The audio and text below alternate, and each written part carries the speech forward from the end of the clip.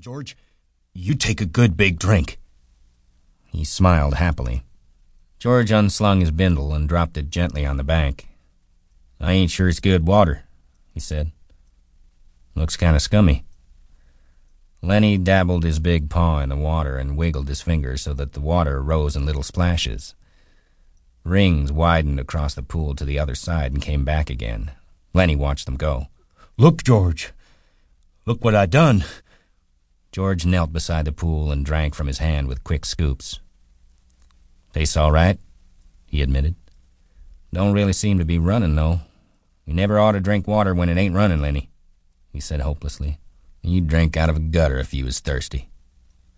He threw a scoop of water into his face and rubbed it about with his hand, under his chin and around the back of his neck. Then he replaced his hat, pushed himself back from the river, drew up his knees, and embraced them. Lenny, who had been watching, imitated George exactly. He pushed himself back, drew up his knees, embraced them, looked over to George to see whether he had it just right. He pulled his hat down a little more over his eyes, the way George's hat was.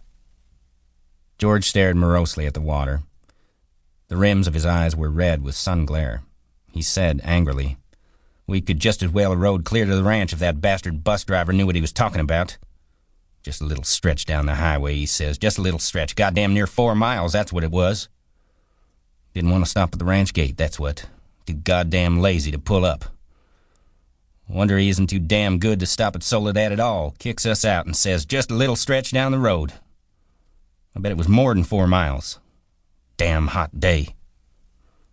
Lenny looked timidly over to him. "George?" "Yeah, what you want?" "Where are we going, George?" The little man jerked down the brim of his hat and scowled over at Lenny. "So you forgot that already, did you? I gotta tell you again, do I? Jesus Christ, you're a crazy bastard." "I forgot," Lenny said softly. "I tried not to forget. Honest to God, I did, George." Okay, I'll tell you again. I ain't got nothing to do. Might as well spend all my time telling you things, and then you forget 'em, and then I tell you again." "Tried and tried," said Lenny, "but it didn't do no good. I remember about the rabbits, George." "Hell with the rabbits. That's all you ever can remember is them rabbits." "Okay, now you listen, and this time you got to remember so we don't get in no trouble. You remember sitting in that gutter on Howard Street and watching that blackboard?" Lenny's face broke into a delighted smile. "Why, sure, George.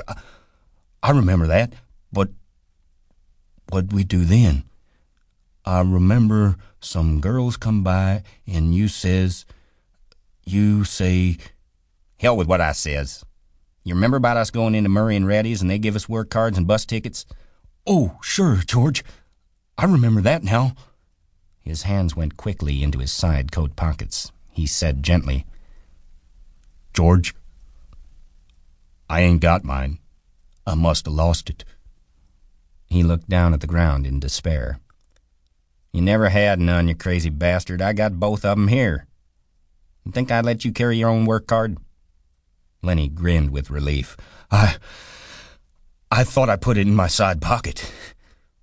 His hand went into the pocket again. George looked sharply at him. "What'd you take out of that pocket?"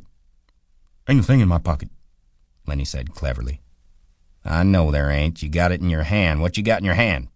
Hiding it." "I got nothing, George. Honest." "Come on, give it here." Lenny held his closed hand away from George's direction. "It's only a mouse, George." "A mouse? A live mouse?" Just a dead mouse, George. I didn't kill it. Honest. I found it. I found it dead." "Give it here," said George. "Oh, leave me have it, George." "Give it here." Lenny's closed hand slowly obeyed. George took the mouse and threw it across the pool to the other side among the brush. "What you want of a dead mouse, anyways?" "I could pet it with my thumb while we walked along," said Lenny. "Well, you ain't petting no mice while you walk with me. Remember where we're going now?" Lenny looked startled and then, in embarrassment, hid his face against his knees. "I forgot again." "Jesus Christ."